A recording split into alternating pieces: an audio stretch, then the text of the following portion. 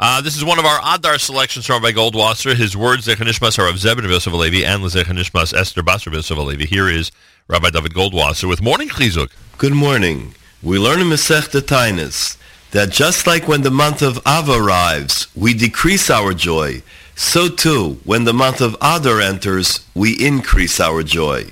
Rav Papa comments that if someone of Bnei Yisrael has a court case in the month of Av with a member of one of the nations of the world, he should try to push it off.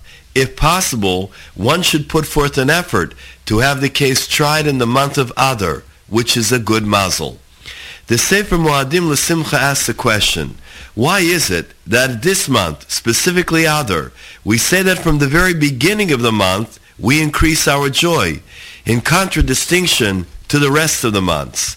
Rashi explains that the Jewish people experience great days of miracles on Purim and Pesach, so we begin to be joyous from Rosh Chodesh Adar.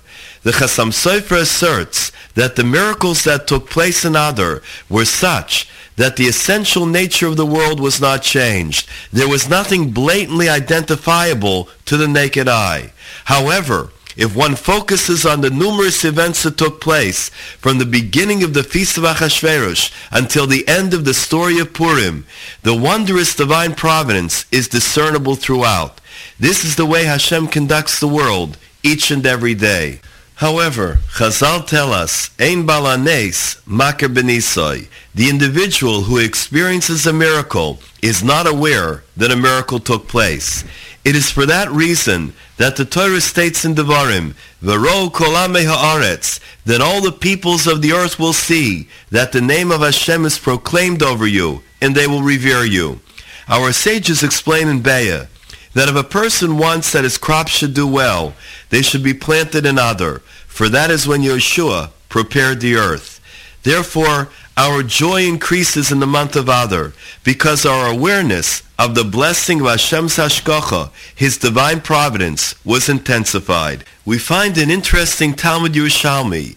It states that in extenuating circumstances, it's permissible to read the Megillah any time during the month of Adar. It also is suggested that every second that passes from the time the month of Adar begins, the Simcha intensifies until it reaches its apex on the day of Purim. The Kubriner used to give a command to his Hasidim to give Purim gifts to each other and to pay for messengers by a special donation to the poor of Israel. The Kubriner would say, this is the very best way to strike it home. This has been Rabbi David Goldwasser, bringing you Morning Chizuk. Have a nice day. This is a taste.